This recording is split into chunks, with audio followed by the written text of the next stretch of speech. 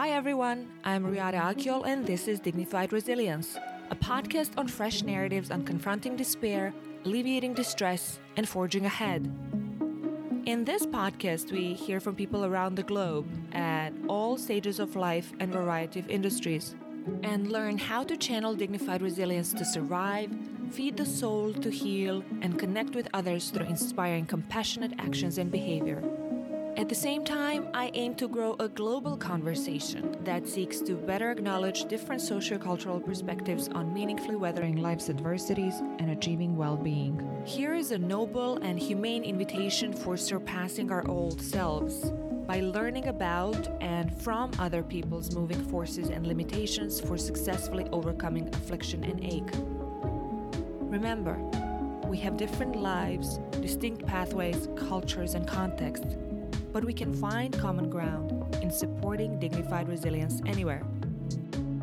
So let's go then.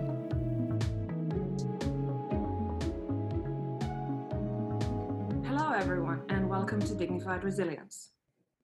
Did you know that by the end of 2019, the number of people forcibly displaced for various reasons, war, conflict, persecution, human rights violations, had grown to 79.5 million, which is the highest number on record according to available data?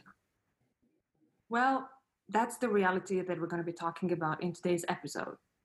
On June 18, 2 days before World Refugees Day, UNHCR published a global trends report which showed that forced displacement is now affecting more than 1% of humanity, meaning 1 in every 97 people, and confirmed that fewer and fewer of those who flee are able to go home and to return. So in this episode, I'm joined by two experts, Marta Guerrero-Blay and Rachel Schmidtke from Refugees International, an organization that advocates for life-saving assistance and protection for displaced people and promotes solutions to displacement crises. And one thing that I read that they pride themselves in is that they do not accept any government or UN funding, ensuring the independence and credibility of their work. I'd like to also introduce them in more detail. Marta Guerrero-Blay focuses on expanding labor market access to refugees. She's a graduate of Georgetown Masters of Science in Foreign Service, where she focused on the intersection of development and humanitarian issues. During her studies, Marta interned at the International Organization for Migration in Myanmar, where she worked in labor displacement and skills development programs. Prior to Georgetown, Marta focused on leveraging the private sector towards development outcomes. She worked with female-led startups in Mexico City, helping them to kickstart their businesses. Originally from Tampico, Mexico, Marta received her bachelor's in international business from Tec de Monterrey. And Rachel Schmidtke, she is the advocate for Latin America at Refugees International, because we will speak specifically about that region a little bit in today's episode. Previously, Rachel played a key role in the development of the Mexico Institute's migration portfolio in Woodrow Wilson International Center for Scholars. She produced policy work on Mexico, Central America, and U.S. migration, asylum, and refugee policies. And she previously worked as part of the World Bank Gender Group, as well as the UN World Food Program in Lima, Peru, and USAID in San Salvador in El Salvador. Returned Peace Corps Peru volunteer, Rachel received her MA in International Development Policy from Duke University, focusing on migration, Latin American foreign policy, and gender. I'm joined by two great experts. I'm so excited for today's conversation. First of all, how are you today, Marta? I'm very excited, first of all, to be here because we're going to be definitely discussing a topic that is of extreme importance today, especially with COVID, the pandemic, everything. So discussing the needs of refugees is definitely, I'm very proud to have this opportunity and raise this important topic here with you, Riada. Thank you. Rachel, welcome. How are you today? I'm doing well. Thank you so much for having both of us. I know Marta and I are very excited to talk about this topic that we're both very passionate about. I think, trying to maintain the motivation and keep, pushing forward during this time. It's been a very challenging time for refugees in particular. So, really hoping that we can keep bringing those voices forth in our work. Absolutely. Well, first, before we dive in, I do want to just shortly paint some big picture for our listeners at the beginning. We have 5 countries that today account for 2/3 of people displaced across borders: Syria, Venezuela, Afghanistan, South Sudan, and Myanmar. And at the end of 2019, the largest forcibly displaced population worldwide, of course, were by far Syrians, with 13.2 million, including those 6.6 million refugees and more than 6 million who are internally displaced people.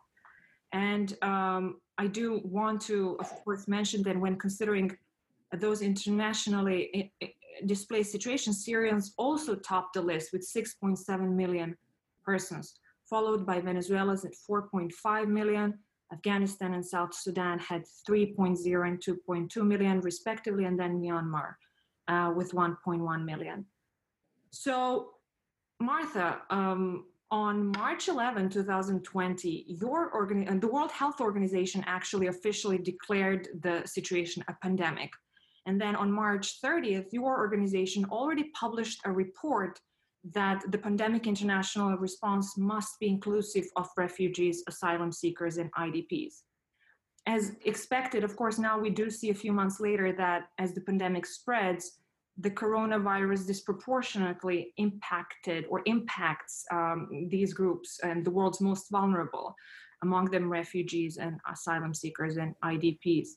So, as written in your report, already their displacement leaves them disadvantaged in many ways. But can you elaborate a bit more for our listeners about how these factors affect more specifically refugees in terms of the pandemic and everything that's changed additionally to their already present vulnerabilities before it?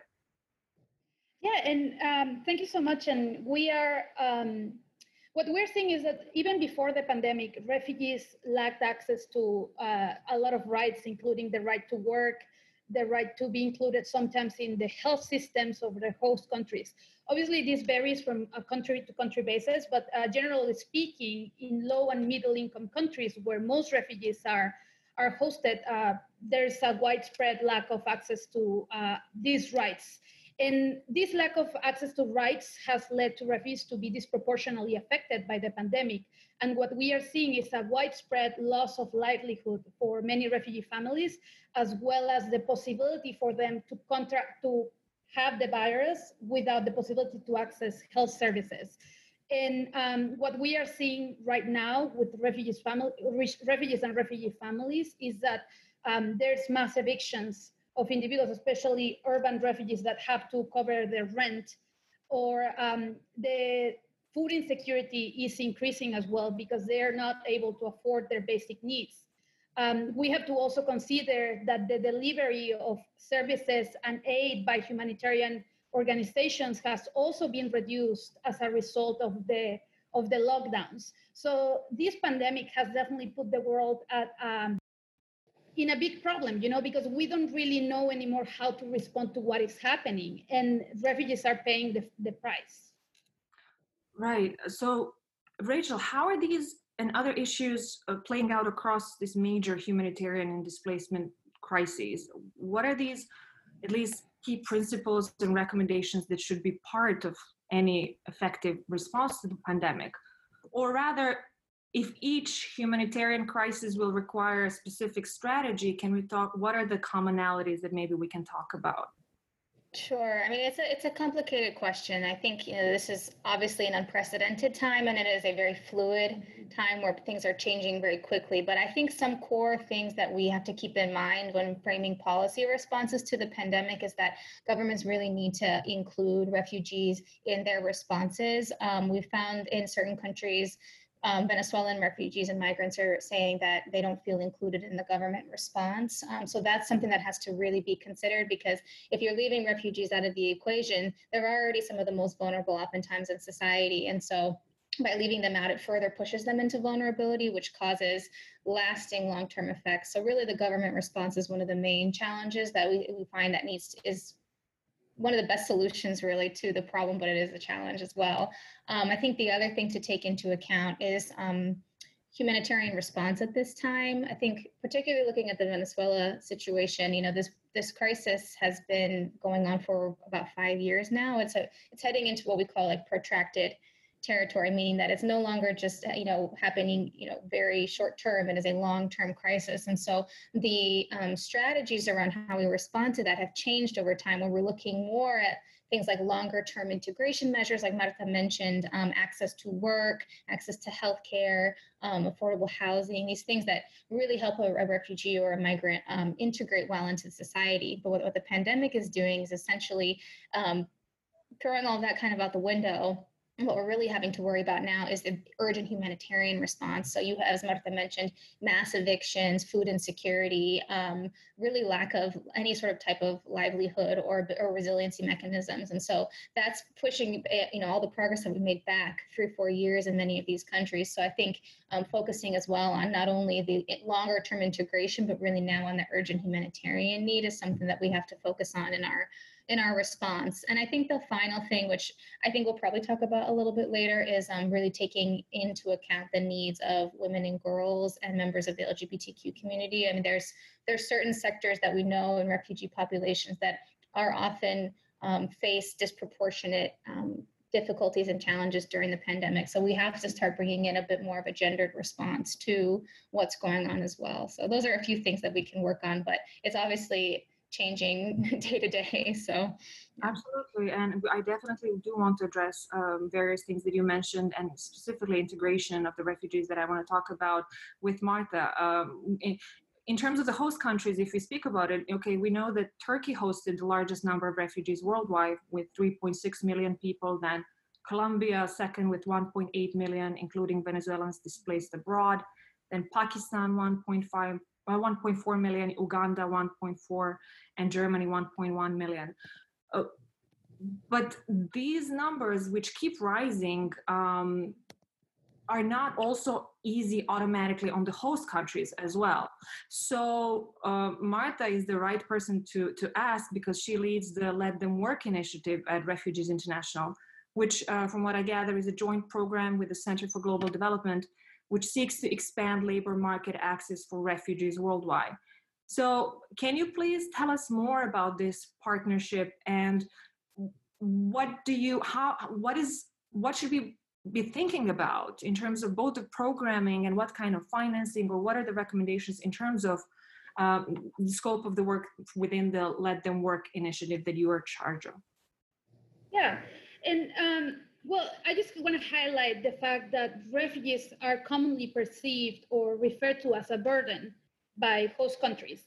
So normally, where like refugee hosting countries refer to hosting refugees as a burden that needs to be assuaged, or that they need the support by donors and others to cover that burden.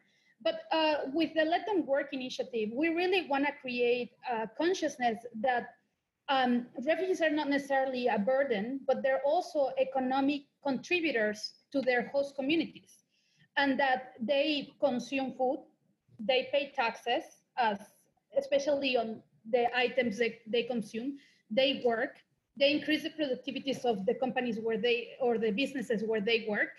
And overall, they are active participants of their host communities as workers, or just neighbors and people in general. And yes, they do sometimes pose a burden in terms of increased expenses on fiscal and institution expenses for the host countries. But in general, we have to consider that those expenses are often also counteracted by the benefits that refugees bring. And basically, the Let Them Work initiative focus on that, like understanding how we can create these shared benefits for refugees and host communities through expanding their access to labor and their inclusion into the economy of their host countries. Understanding that they're not necessarily a burden, but when they're given the chance, they can contribute actively and bring many benefits, from fiscal benefits, from higher productivity to their host countries, to GDP and economic growth. And this is something that we are already seeing at some scale in countries like Colombia and Peru, where Venezuelans are already boosting economic growth in these nations, at least before the pandemic. Now we're yet to see how's playing with the economic shocks of COVID. But in general, they do build more resilient economies because they are active economic contributors. So basically, the Let Them Work initiative, we are trying to understand what are the barriers that prevent refugees from accessing these employment opportunities and integrating into the economy and being active participants, and generating evidence that shows host countries how to create these shared benefits and a win-win for host communities and refugees themselves. Yeah, I mean, that is absolutely very important. And I think that we see now slowly that in countries like Colombia, you mentioned, and then Ethiopia, Jordan, and Turkey, refugees and forced migrants are slowly gaining the formal right and opportunity to kind of be included within the host country's economy. And then many of them still are not allowed to work. And World Bank just recently published a report that reviews the obstacles as well that refugees and IDPs face when integrating in the labor market. And so I wanted to ask you, Marta, what is the role of the private sector here? I know I've read some examples from Turkey, for example, with Syrian refugees and their work in the garment factories, and how a lot of them were at first employed informally without any protections, and how slowly they've gained this official right to work. But can you tell us what's the role of the private sector here as well? It's very important because mobilizing the private sector not only to participate as well into hiring refugees and mobilizing them to be advocates to show that refugees can be good employees and that refugees have the capabilities to perform jobs. We sometimes see refugee doctors, engineers, and very highly skilled individuals working in low-skilled jobs that do not really match their skill set. So by the private sector having them hire refugees and share the experiences of good experiences in hiring refugees, because there's a common perception that refugees, for some reason, are not skilled enough, or because they were educated in another country, they don't have the capability to perform the job. But that's a misconception, and having the experiences shared by the private sector is very important. But to achieve this, we also need the support of international actors. So it's really a collaborative space to allow the private sector and to promote private sector participation as advocates and as employers as well for refugee communities. And kind of in line of what you said, World Refugee Day is just behind us, and I've seen many organizations from UNHCR to many other ones, NGOs as well, were spotlighting precisely that role that refugees are playing now as essential workers as well in the fight against COVID-19 in many countries, and how refugees make these societies in their host countries more stronger and resilient as well, as you said. Considering today, just an hour ago or so, I read it. Are we allowed to speak about lockdown and left behind, Martha? Yes, I'll be so excited. Absolutely. So this is, you can tell us more about it. It's the new report that's been published today about the economic effects of COVID-19 on refugees and economic inclusion. So give us the news. So yeah, I'm very excited to share that we just a couple of hours ago published our report analyzing the economic impact of COVID on refugees. It's titled Lockdown and Left Behind. It's a report that we co-authored with the Center for Global Development and the International Rescue Committee. And basically what we find is, what are the effects? Like we set ourselves to ask, like, what are the effects of COVID on refugees' livelihoods, on refugees' incomes, especially if we already knew that they were kind of vulnerable and their economic integration was already not so good before COVID. So basically what we found is that the lack of economic inclusion for refugees in host countries, especially in low and middle income countries, has pushed them to work in very specific types of jobs that are not only informal, but are also concentrated in hard hit sectors as a result of the pandemic. So we found that 60% of refugees are concentrated in hard-hit sectors, which is way more than the host population. And this means that as a result of this concentration and the job insecurity, refugees are more likely to lose their jobs resulting from the lockdowns and the COVID-19. But not only losing their jobs and their livelihoods, but also like their ability to join the labor market will be also affected, because they technically, in many countries, they don't have this right to actually work formally or work according to their skills. So the pre-existing barriers for them to join the labor market will also affect their income. Plus, the effects of COVID on the delivery of humanitarian aid will also affect their income. And then the effects of COVID on that, the fact that they're not included in the host country response and the social safety nets. So basically, we're leaving refugees with no option to kind of like survive. So this puts them in a really precarious place where they cannot really take a day off of work, and they can take exploitative work or work in abusive conditions, and just increase the risk of actually having COVID. So it's just really like the lack of economic inclusion previous to COVID is having tremendous effects now with the pandemic. Wow, and I think that it's very important to note, and it's quite impressive, that this paper represents the largest quantitative cross-country comparison of refugees, 10.64 million from what I read, or 30% of all refugees worldwide, which means that it represents the situation as it is from a really big sample, making it quite veritable and important. So we'll come back to Martha, but there are many questions now. Rachel, tell us what's going on in Latin America. I mean, we now know that the president of Brazil has tested positive. A couple of weeks ago, I think president of Honduras as well was hospitalized. What is going on in Latin America?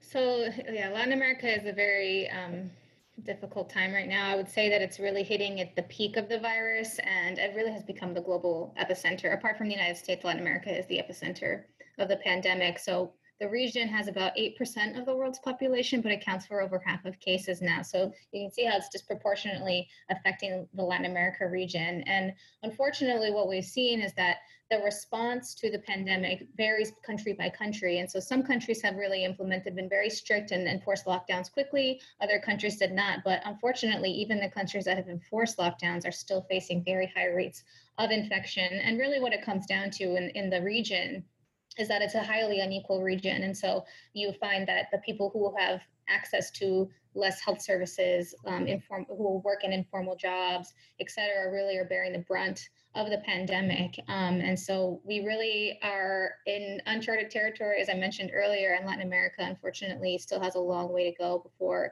the pandemic starts to ease up a little bit. And I think economically, the repercussions will be devastating.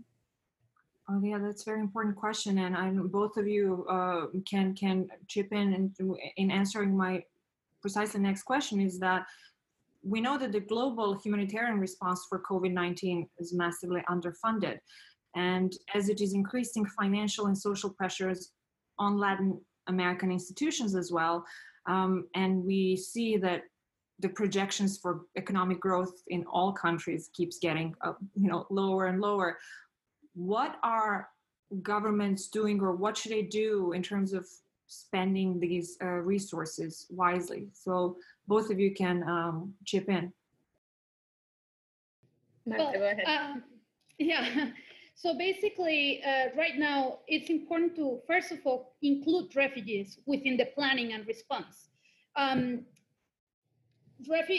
Host countries might be tempted to leave refugees out of the response, but this is only going to make the situation worse. First of all, by putting refugees in a situation where COVID can spread, so not necessarily making an effective lowering the curve, how they say it, like reducing the rate of spread of COVID.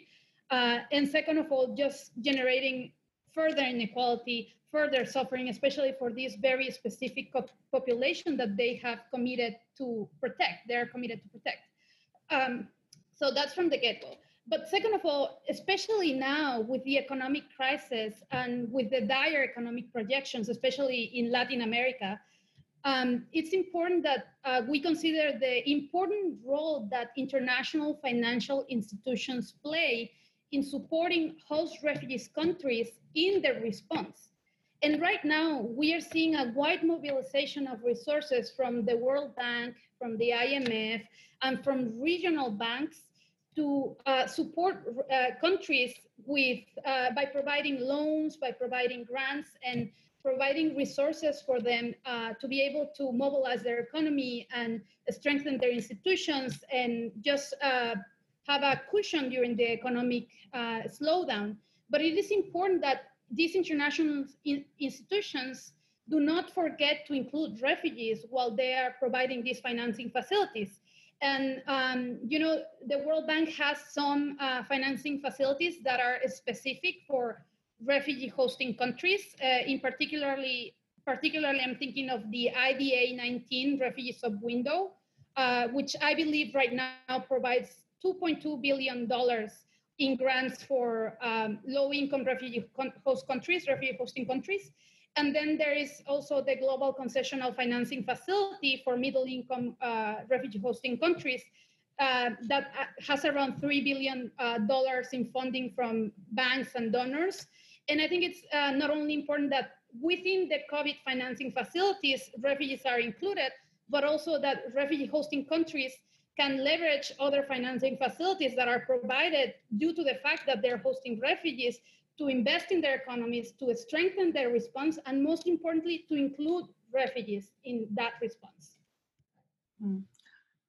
I mean, you mentioned refugees, and the first thing that comes to my mind, Latin America, of course, is Venezuelans, right? We have 4.5 million Venezuelans who had left the country by the end of 2019, traveling mainly to other parts of Latin America and the Caribbean. And I was struck to learn that, the number of displaced Venezuelans is set to hit 7 million by the end of this year. So can you tell us a little bit about which regional countries host the most Venezuelans? And from what I read, they keep being left out of the response. So you also wrote a report how the COVID-19, Rachel, a pandemic is decimating the Colombian economy and exacerbating what was already a challenging humanitarian situation, as you said. So can you tell us a little bit more, please?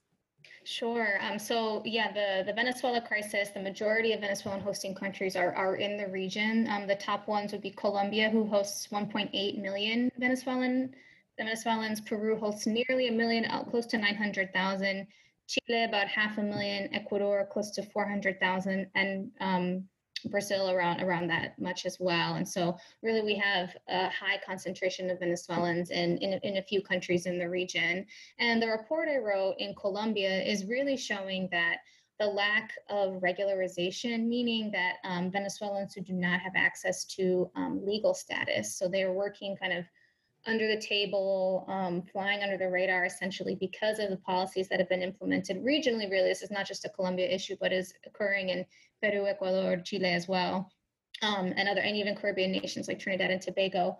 That lack of status has really had a very negative effect on refugees, particularly because it forces them into what Marta mentioned, which is the informal work, meaning that they don't have a formal job contract. They're working as street vendors or as domestic workers, or jobs that don't provide a lot of protection for people.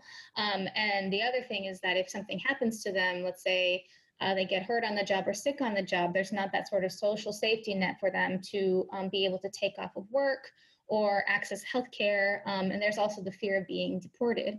So you have this sort of, very complex mix of factors that are essentially forcing many refugees in the region to not be able to access the healthcare and the work that would help them be resilient in the face of the COVID pandemic. And on top of that, you have countries that are lower middle income countries that also have populations that are citizens that are also suffering enormously. In Colombia, we have like a situation of crises colliding where you have people that are poor Colombians that are also struggling to find work and survive during the pandemic. You have Colombia has one of the highest number of internally displaced people in the world. So you have the IDP population as well that is also suffering. And then you have groups like indigenous groups that also are historically marginalized and aren't given much attention paid to by the government or even international organizations. So you've got 4 or 5 different crises operating at the same time, and everyone needs help and everyone needs resources. And so unfortunately, many governments are saying, well, I want to prioritize my own citizens. And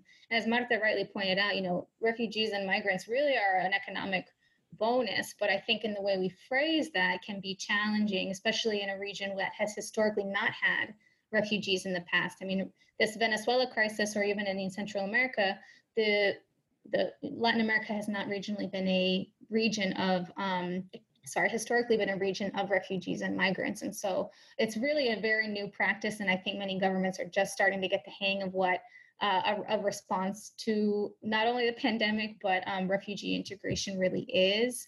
And so, it's a very complicated time, and there's lots of needs to manage at this point. It's so interesting.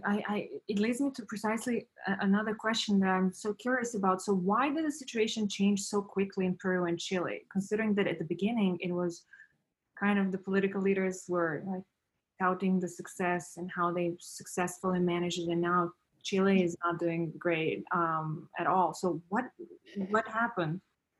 It really comes down to inequality more than anything. I mean, that's the short answer, is inequality is the problem. But I think if we dig deeper into it, I'll take Peru first because I find it just a fascinating example where it had one of the strictest lockdowns in the region. The president was very proactive, implemented only certain days people could go out, and only essential things that they could do, like going to the market and going to doctor's offices and things like that. So it was sort of the model of what you would expect.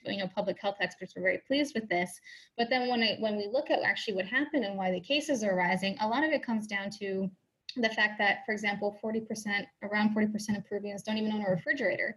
So it's a cultural practice to go to the market frequently, but it's also a necessity because they're not able to buy food for like a week-long period and keep it in their house. They have to go every single day to the market because the food will perish, for example, if they leave it in the house for too long because there's no refrigerator. So you have, people are abiding by the lockdown in theory, but because they're only going out for that essential service that they need to do, but they have to do it daily. So then it kind of erodes the effectiveness of the lockdown. You also have very crowded living facilities. So this is true in many Latin American countries, and Peru is no exception, where even if you wanted to social distance, it's essentially impossible to do because particularly in urban areas, and Lima has like 33% of all of Peru's population. So it's a very dense urban environment.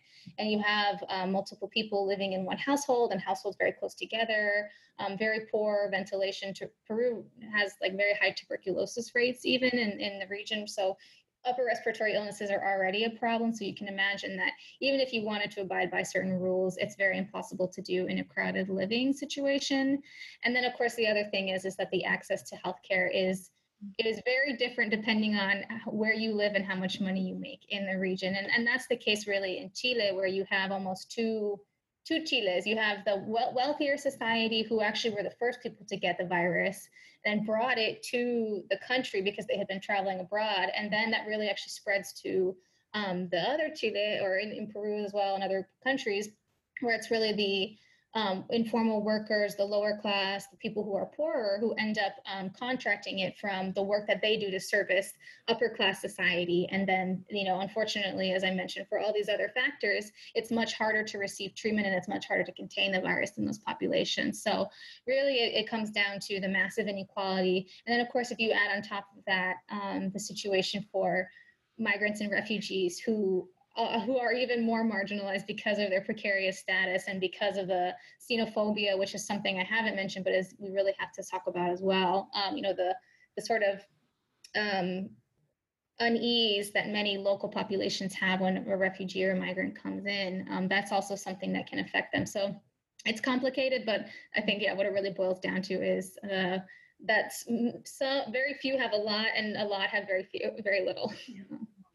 And I would like to compliment very quickly to the very comprehensive stuff that Rachel said, but just mentioning, like, in countries like Peru, with inequality so high, you also have very high levels of informality. For instance, like in Peru, informality levels reach over 70%. So you also have within that informality people who do not have the ability to take a day off. Mm-hmm. So basically, it's survival, day-to-day jobs that, like, even if the lockdown is in place, they need to eat. They need to work, because if they don't work, they don't earn a living. And if they don't earn a living, they don't eat. And if they don't eat, they don't, like, it doesn't matter of a pandemic, they will still suffer. And I mean, this situation, we see it a lot with refugees, but we also have to consider that the pandemic is also affecting the most vulnerable lower tier of society that is often ignored. And that when we plan solutions to include refugees, we also need to include these host communities that are highly impacted as well by the pandemic and the lockdowns. And one thing I'll just add, just to complement what Marta said, is that I think, particularly with refugees, but in general with the government response, it is important really to provide people the ability to stay home. And so if you're not providing cash-based initiatives or really any sort of supplement, even food aid or things like that, to ensure that people don't need to leave their homes, they're going to have to, as Marta said, because they have to eat. And unfortunately, many governments right now are not focusing on refugees in that aspect of providing sort of cash-based transfers or things like that. It's really humanitarian organizations that are doing that work, and they're very limited right now because of the pandemic. So it's just another thing to consider. There's so many things that are happening at the same time in situations and countries that have already been burdened by not just inequality, but poverty and so many instabilities. You had mentioned markets, Rachel, and so it reminded me of a story that I read recently about Mexico, which and both, of course, Marta, please feel free to chip in. Mexico has recorded more than 30,000 deaths from its coronavirus outbreak. And I read recently a story how the tomato aisle at Mexico City's famed Central de Abasto market, quote, I quote, offers a glimpse into why the virus has hit the country so hard. Can you tell us a bit more about why this might have been the case? And then I read, it was very interesting for me to learn that nearly 3/4 of Mexico's coronavirus fatalities have involved underlying conditions such as hypertension or diabetes, from an article in Washington Post, to cite my source, because of cheap processed foods and sugary soft drinks, which have proliferated in recent decades, particularly in poor neighborhoods. Wow, with obesity and all the chronic diseases and illnesses which have multiplied. Yeah, so many layers of potential for this disaster to keep getting bigger. What's the situation with this market that I've been reading about, Rachel? And of course, Marta, please, if you're from Mexico, tell us more from what you're reading over there. You have family there as well. I'm always curious to learn about the situation on the ground from people who are either natives or who have family there as well. Rachel? So I think the first thing to mention in the case of Mexico is actually, I'll talk about the market, absolutely, but I think the first thing to note is the president's response to the pandemic. And Mexico was one of the countries that, unlike Peru, was not quick to implement measures, and the government of Mexico, at least the president, has not been very encouraging in terms of setting a good example of, social distancing, wearing masks, really just general preparedness, and taking into account, public health experts' advice. So I think, you have leadership who's not being proactive with the pandemic. And then I think the other thing, which we've already mentioned a little bit, but the pandemic, what we found, and this is true even in the United States, right, that it's exacerbating problems that were already existing prior to the pandemic and has made them worse, and I would say compounded them with other new issues. So when you look at Mexico, as you mentioned, the high rates of diabetes and hypertension, this is affecting poorer populations, and that's true even in the United States, where we have Black and Latino people are disproportionately facing complications from the pandemic because of marginalization. I think it's similar in Mexico, where you have poorer people who have to go to the market to work every day because that's where they earn their money, and they don't have the luxury of staying home, and they're also consuming a diet that is cheaper and not as healthy, which means that they're not able to be as resilient from a virus perspective, from a health perspective. And so it's really decimating these populations that have to go to work every day, that also were poor before the pandemic and were consuming a diet that is less healthy because of their poverty. And then on top of that, you have a president and a government who's not been as proactive in the response as they could be. And I think that extends to like I said, cash responses or other types of responses that could aid people in being able to stay home. Those things are not being implemented. Martha, please compliment. No, and I think I just want to echo what Rachel said and what we said before. And I think it also comes down to inequality again. And I think COVID is the disease and the pandemic that shows us that we need to do something about the high levels of inequality around the world. And Mexico is a case study for that. And you can see that, if people cannot take a day off their work, and if people have to go to the Central de Abastos or wherever it is that they need to go to work, they will need to go to work even if there's a pandemic or if it is burning outside. It doesn't matter, because it's their survival. It's what they need to do to survive. And in countries with high levels of inequality, we will be increasingly seeing this, and obviously exacerbated by the fact that if government policies are not necessarily being effective, or if the policies are in place but the implementation is not really rolling out or trickling down to the places where they need to be like that, then it's a problem. And also, I think it's important to talk about access to reliable information. Because at the moment, we have an astonishing amount of people that believe that the pandemic is a hoax, or it won't happen to me, or like, oh, I don't believe this, like, I don't want to wear a mask.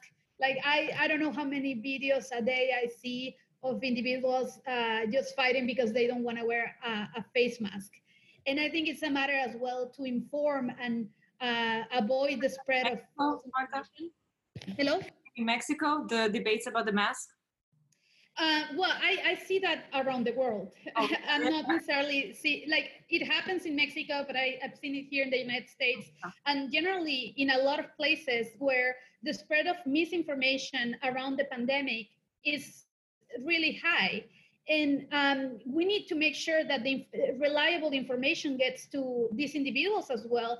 And I'm not saying that for some of them it's a choice and for so many it's not. So we need to tackle both, for those who cannot choose to whether go out or not, and those who can. So it's so interesting that you mentioned conspiracy theories. I don't know, is it more more comforting to know that in that part of the world that I'm not too much familiar about, there are conspiracy theories happening as they're burgeoning in some parts of the world that I'm more familiar with. So it's both depressing and comforting, I guess. But I do want to ask Rachel, on June 9th, you and 3 of your colleagues wrote a very important article that was published in National Interest. The coronavirus has become terrorist combat weapon of choice. Can you tell us a little bit more, please, in terms of the relationship and the impact of coronavirus on those communities under, as you say, the sway of armed groups and non-state actors within the Latin American context? Because interestingly, for all listeners who are curious about this article encompasses also groups like Boko Haram and Al-Shabaab in Africa, Hayat Tahrir, Sham in Syria as well, and then MS-13 and Barrio 18 gangs in El Salvador. So, Rachel, what is the situation in El Salvador or in Latin America in general? And can you please clarify to our listeners what I thought also was very interesting and important about what's different in terms of criminally motivated gangs that you say actually dominate pockets of land in this context, which we don't necessarily think about at first when we think about all these groups that I mentioned in general. Sure. Yes. So the case with El Salvador, and there are non-state actors in many other countries. I mean, cartels in Mexico is another perfect example of non-state actors or criminal armed groups that dominate areas. But in El Salvador in particular, it's a very interesting case because um, gangs are not in other regions, you'll see a non-state actor or a criminal group sort of dominating one area of a country, let's say. In El Salvador, it's more municipalities or certain pockets of land. So if you look at a map of gang territory, you'll see it looks like little speckles almost. So really, these gangs are not necessarily dominated by mass control of huge swaths of population. They're really fighting at a very local level for turf and control of certain territory. And it's a very localized type of conflict that is different than if you look at something like cartels in Mexico who are highly sophisticated. They really fit under that label of transnational criminal organizations. They have a lot of money and operate in large areas of the country. El Salvador is not that case where there is money, but the majority of money that is being made by these criminal groups is through extortions. And so the biggest issue right now with the COVID pandemic is that these non-state actors and gangs, particularly in El Salvador, have dominated certain areas of the particularly in the cities. Let's take San Salvador, for example, have dominated certain areas of San Salvador where the state is not present. And so what they're doing is actually enforcing let's say social distancing or lockdown measures in the name of the pandemic, but really it's a way to exert more control. And what we see in the case of Mexico, for example, there's something that we call like narco philanthropy. And Martha, you've probably heard this term before, but it's not so much the case in El Salvador, but in places like Mexico, where you have the narco traffickers or the cartels actually providing services that the government is not, and they're able to exert control in that way. And that is actually the case in some areas.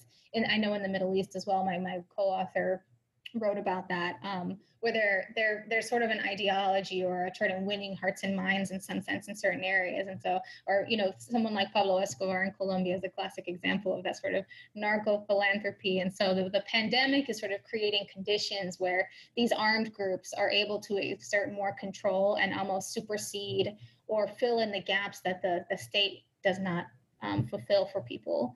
So it's a tricky situation. I think the sad thing is in El Salvador is that the armed groups are not providing the things that really people need to survive this pandemic. And if anything, they're probably pushing people further into danger and harm, because not only are people having to fight deal with a virus that is killing people, but they're also having to deal with extreme violence from these actors who are dominating control of these areas and not allowing people to leave their homes not out of fear of the virus, but out of fear of being reprimanded or killed from these actors. So it's a really, really challenging situation. And unfortunately, El Salvador in particular has a very long history of these gangs kind of putting people in grave danger. Yeah, and I mean, you partly addressed it now, and you wrote it in that article that this pandemic does require both coordinated and comprehensive efforts, but that ineffective responses will precisely and primarily be detrimental to civilians, as you mentioned. And then I was reminded that violent non-state actors are above international humanitarian law. So that makes it even more complicated, I guess, like you say, to for the civilians as well. So Rachel, relatedly, there was some information that the virus has kind of entered into some prisons in the three countries that are kind of composing the Northern Triangle in Guatemala and in Honduras and in El Salvador. Why is that concerning? It's concerning principally because of the overcrowding issue, where prisons in general are a hotbed for the spread of any sort of disease. Again, you cannot social distance in a prison. It's almost impossible unless governments were really emptying prisons and allowing people to do sort of alternatives to detention, like ankle monitors, et cetera. But in a lot of these countries, those programs don't even exist. And I think particularly in Central American countries, I'll talk specifically about El Salvador, there is a history of what we call mano dura, which is like a iron fist type of policies where violence is met with extreme punitive measures. So anyone is susceptible to being thrown into jail, particularly in a country where there is massive and widespread violence perpetuated by certain actors. So You have a very high prison population. El Salvador is the country with the second highest per capita prison population after the United States, and it's a country that's the size of, I think, Rhode Island. It's a tiny nation, but it has a enormous prison population. And I think, unfortunately, what we're seeing in this country is that the current president is sort of, not only are our armed criminal groups sort of using the pandemic for tighter control, but we also see certain governments sort of taking advantage of the pandemic to become increasingly authoritarian. And so I think that is the case in El Salvador, where you see even stricter measures and putting more people in jail during a pandemic when that really shouldn't be happening right now. And unfortunately, that means not only an increased spread of the virus, but traditionally in these countries, when you have a very mano dura, iron fist policies, it actually increases the violence and increases homicide rates. So we're at sort of a lull right now, I think mostly because of people are not operating as normal under the pandemic. So the murder rate has decreased, but it will likely increase again. And so I think really what needs to be done is that governments have to start looking at alternatives to a mano dura, iron fist policy and really start figuring out other ways to reduce violence, reduce murder rates. And then there are a lot of really interesting examples across the world on this in terms of how to get people out of gangs, how to reduce what we call recidivism, where someone leaves the gang and then it goes back into it. I mean, there's many programs that can be done, but they need real leadership to be implemented, and they need political support. And unfortunately, many of these countries, the political support really is more for the harder, stricter policies than it is for these sort of more holistic measures. So we have our work cut out for us, but the prison populations is definitely a huge cause for concern in these countries. Wow, and when we speak about vulnerable populations, let's absolutely address the specific effects on displaced women and children. Even before the global health crisis, more than 70 million displaced people, at least half of them who are women and girls, were already struggling to get access to the most basic services. And Martha, please feel free to chip in with and to share your experiences. And you wrote actually about Martha Fernandez, a woman who has in empowering other Venezuelan women in Peru. But also, Rachel, I want to ask you, how is the COVID-19 aggravating the dangers of human trafficking and exploitation of Venezuelan migrants in Mexico, but in general as well? And of course, the domestic violence. We have a Mexican president who has kind of dismissed as fake a lot of these domestic violence calls, which have increased dramatically. Sure. So as I mentioned earlier, the pandemic, again, is exacerbating and making much worse pre-existing issues. And unfortunately, I think globally, but especially in Latin America, gender-based violence is a huge issue.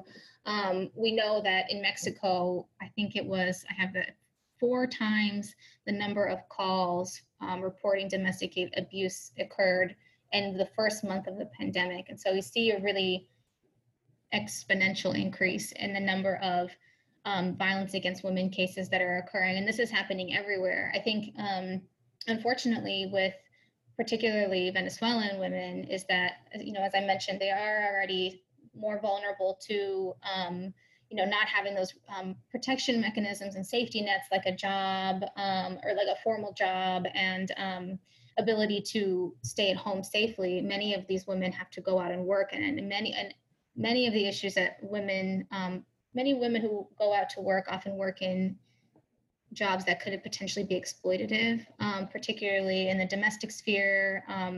Another issue that we faced in Colombia, but also in Peru and Ecuador, is the issue of evictions. So evictions in general are bad, right? When you kick someone out of their home, they have nowhere to go. It leaves them incredibly vulnerable, but particularly for women, this is a huge issue where a trafficker or a sexual predator or someone who could cause great harm to this woman sees her as prey. Essentially, she is incredibly vulnerable when the woman is evicted or doesn't have, again, the safety nets that she requires to survive and thrive in a new country. I think another issue that we're facing in terms of the pandemic is something that you wouldn't think is a gender thing, but it is border closures. So for Venezuelans who typically want to cross into Colombia or Ecuador or Peru, for example, or even Brazil, there are the regular routes, which are the legal routes that are operated by the government, and then we have these things called trochas, especially in Colombia, that are the irregular routes. So these routes are operated typically by armed groups or by smugglers or other sort of criminal organizations. And so what we know even before the pandemic was that Venezuelan women who would try to enter through the trochas because they didn't have proper documentation to enter into legally into the countries, like a passport or other types of things that they would need, they would go through the irregular route. And what the armed groups do is actually charge women sex to cross into a country. And so it's an incredibly exploitative industry. Many women are at risk of trafficking in border areas in particular. So the border closures are actually a huge issue right now that we have to focus on in terms of gender-based violence and trafficking of women and girls for sex trafficking. And then I think the last thing is just the deviation of resources sort of away from providing support to women, even things like shelters that are closed right now during the pandemic, and using those resources for pandemic response is really leaving vulnerable women kind of out of the planning system. And so if a woman is trying to escape a domestic violence situation, particularly a refugee or migrant woman, and has no place to go, she's unfortunately forced to stay in that situation longer. And then, of course, in times of conflict, gender-based violence tends to be exacerbated because of strict gender roles. Often men are seen as the provider, and if they're not able to go out and work, it sort of increases tension within the home. And unfortunately, women often bear the brunt of that conflict, of that tension. So those are just some of the things we're looking at in terms of gender-based violence during the pandemic. But Marta, I'd love to hear your thoughts. I mean, no, I think that was great, Rachel. And I want to give a shout out to our colleague, Devon Kohn, who is the advocate for women and girls within Refugees International. And she published a fantastic report talking about all the consequence of COVID on displaced women and girls, which is on Refugees International website.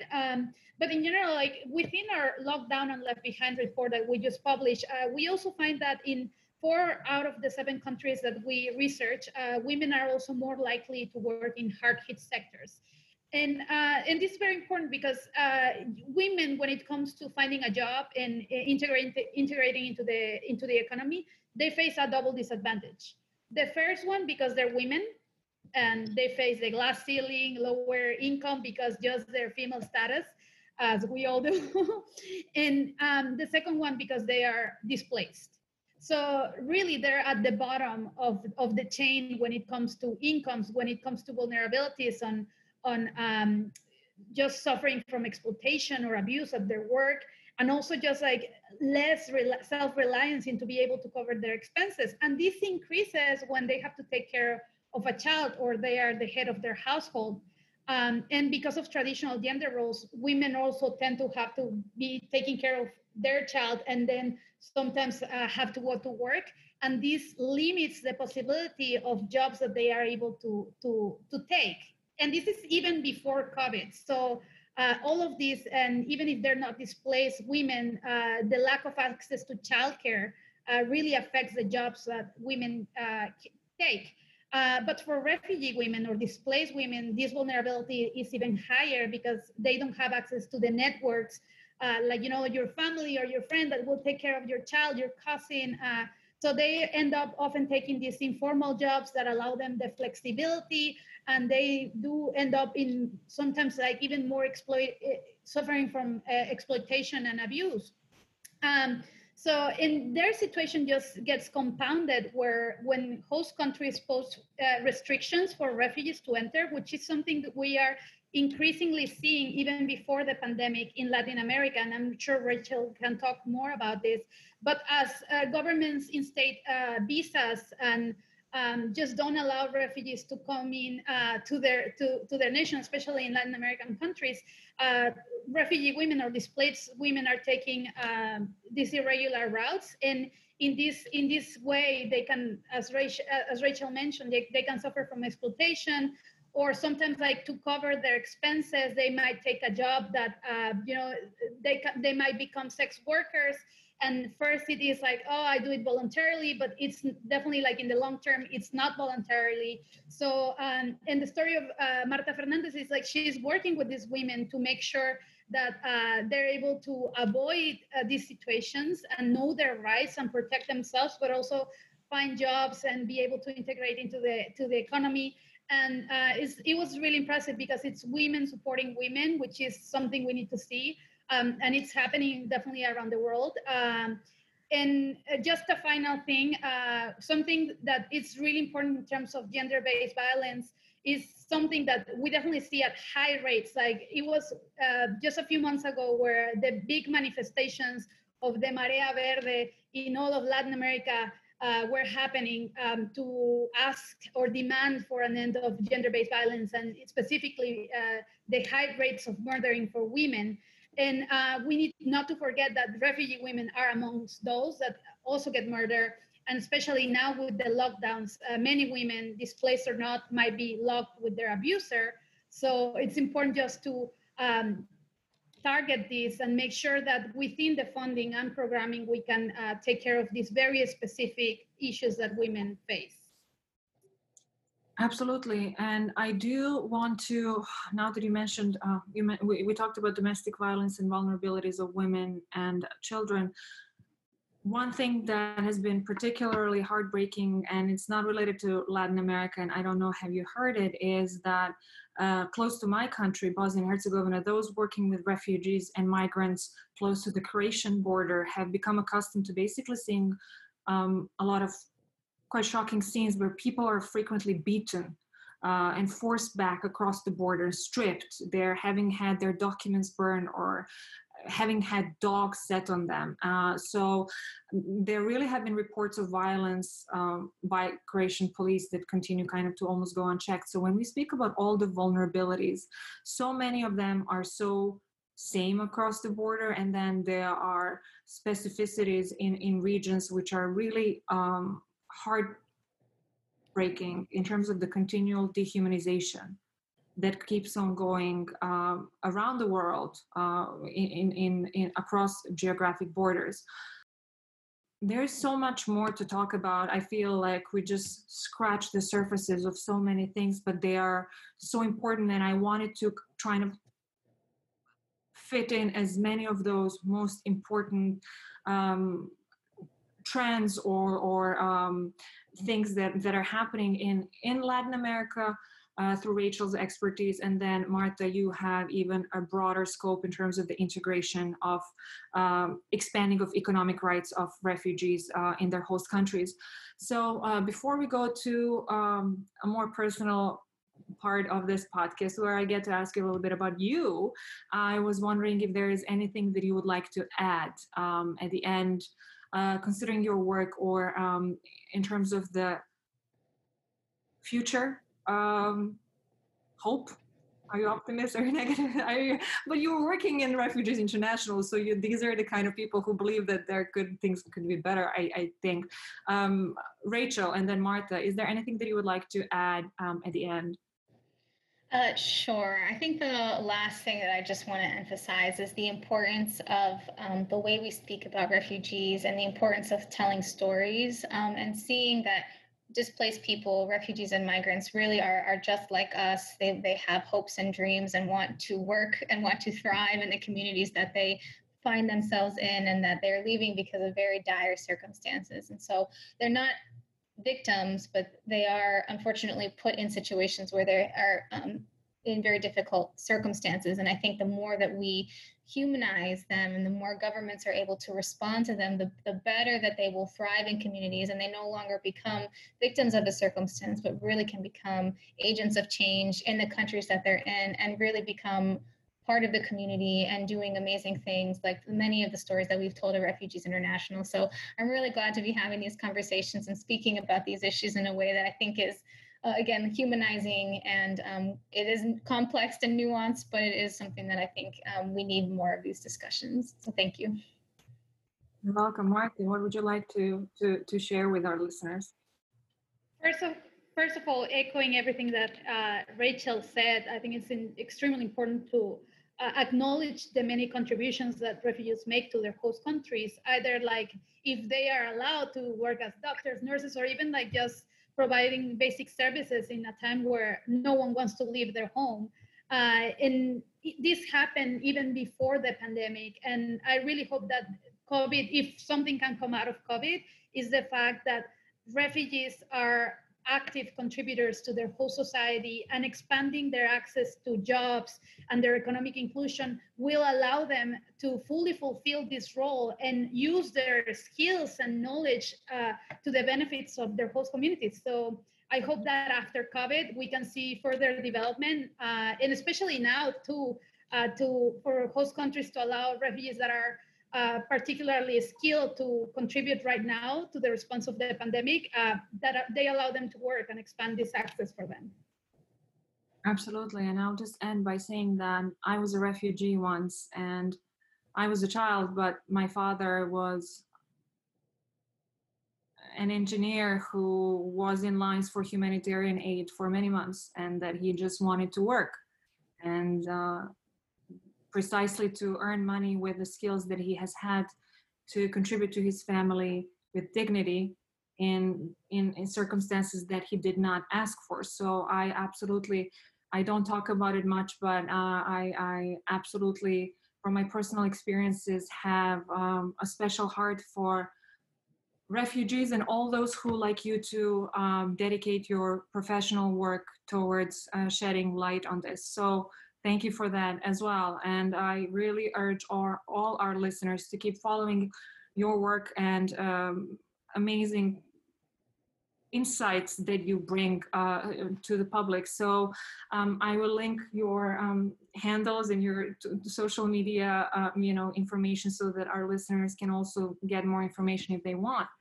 But I'm not going to let you go before I ask you some fun, light questions, because it's the pandemic and we do need to lighten up a little bit. So, okay, I'm going to ask you something that I called 5 sweet questions. I'll ask and then both of you can respond. And it's really funny how some people give me super serious answers, and I, of course, and some people give the right answers. So you can just, as you understand it. Okay, so the first question: once the current emergency is over, whatever that end up meaning in according to one's worldview, I guess, or geographic circumstance, any temporary awareness will also disappear.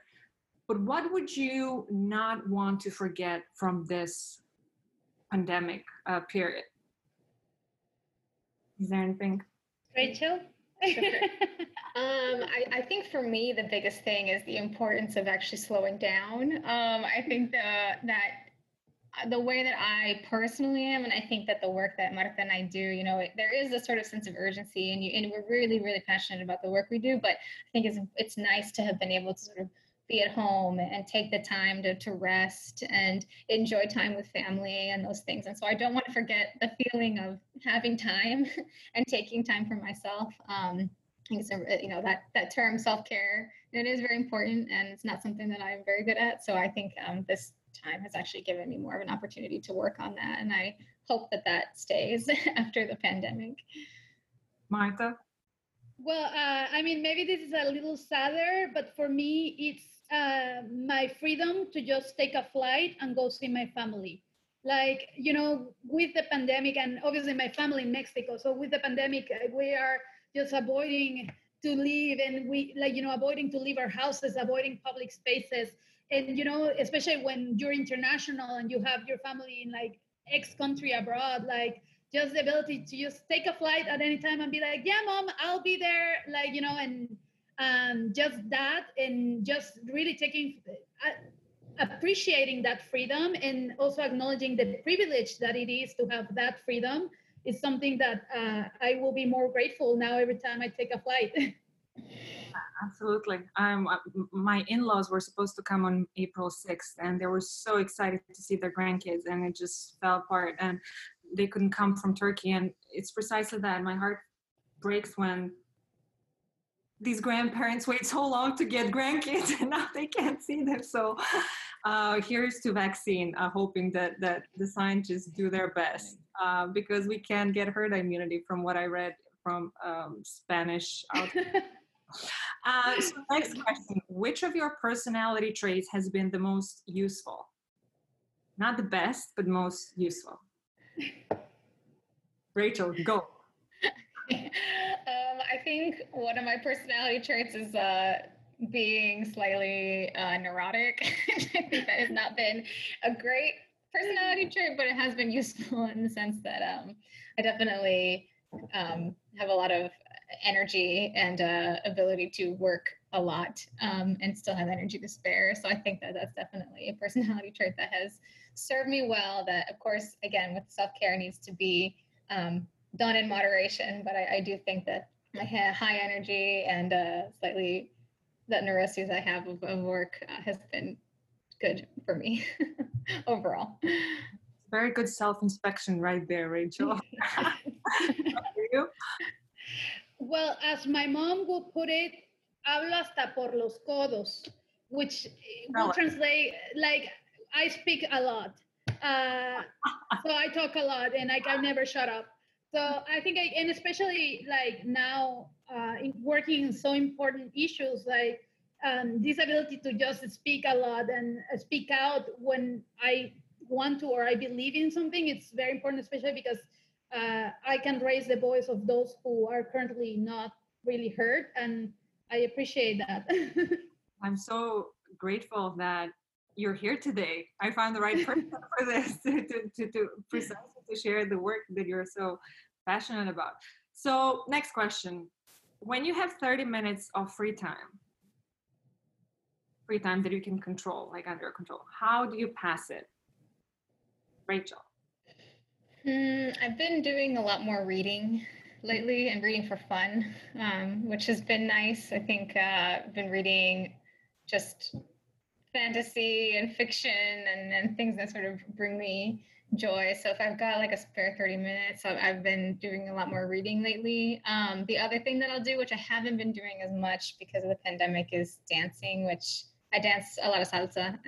My mother was a dancer as well. So I think those are sort of the two things that I'll try and squeeze in. You don't dance with the mirror? Like, there's some funny clips of people dancing. Yeah, I'm teaching my partner, actually. He's never danced before, so he's learning salsa now. So we're doing salsa and Spanish lessons. That's awesome.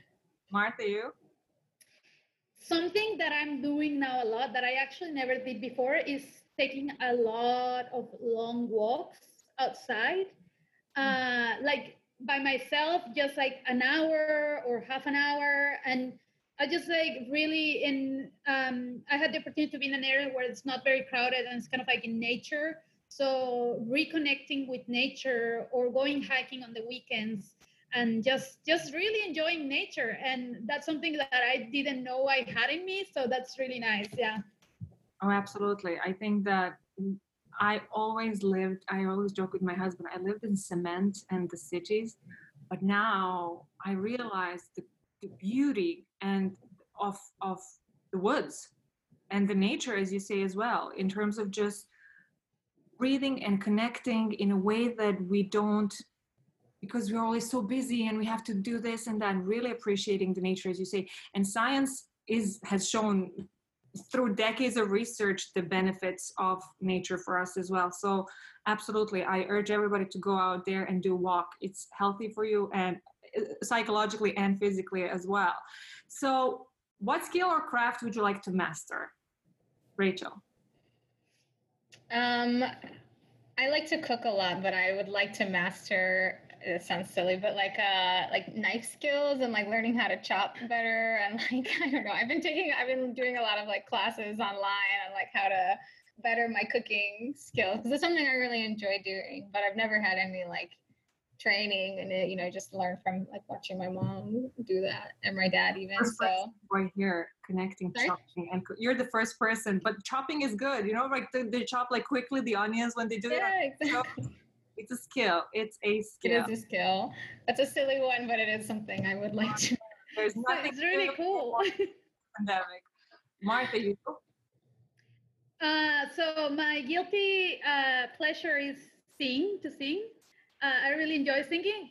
I'm not saying I do it well, but I really enjoy doing it for myself. It really relaxes me. If I had a bad day, I'll just pop Whitney Houston and yell it at, of my lungs, like not well, but still do it. Like it relaxes me so much. So I decided to buy a ukulele. So now I am able to do something with a ukulele. So that's amazing. That's been new for me. Wow, that's awesome. I would like to ask you to sing something for us, but No.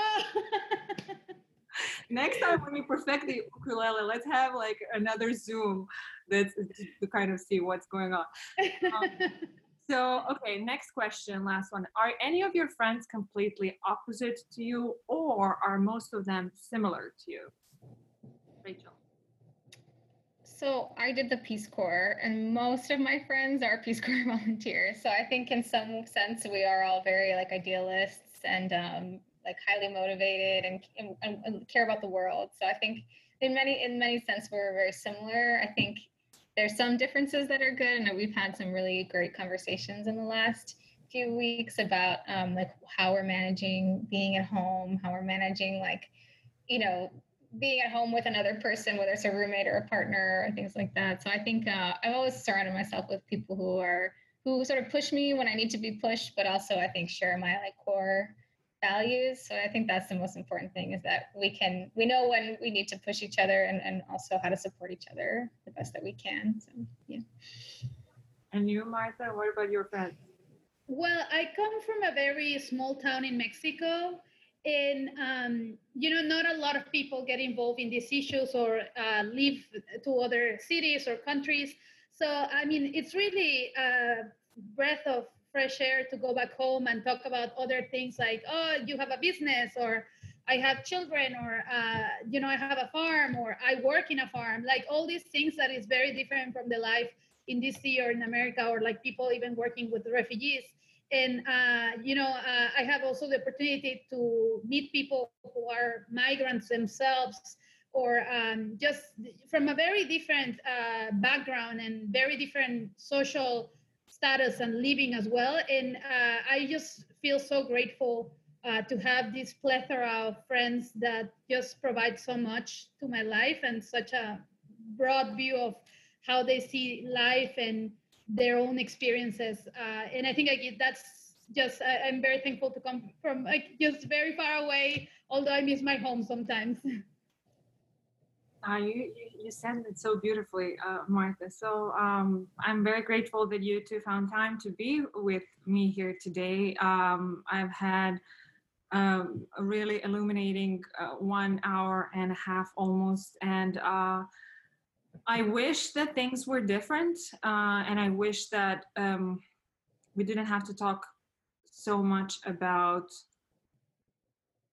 an increasing shift, basically, as we said at the beginning, in terms of comparison of how things were in 2010, 2015 now, in terms of the number of displaced people. But I am heartened by the fact that there are people like you, and that we get to connect, and that we get to share our work and our active dedication towards bringing the good stories, even when they're bad stories, and different recommendations. So thank you so much for being here at Dignified Resilience.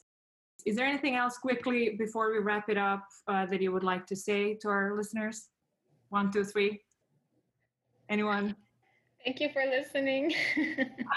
No, thank you for listening, and be kind and patient, and we'll get through this, and just don't leave refugees behind. Take care of yourselves, most importantly. Yeah. Absolutely. I always say, stay well and hold tight to those you love.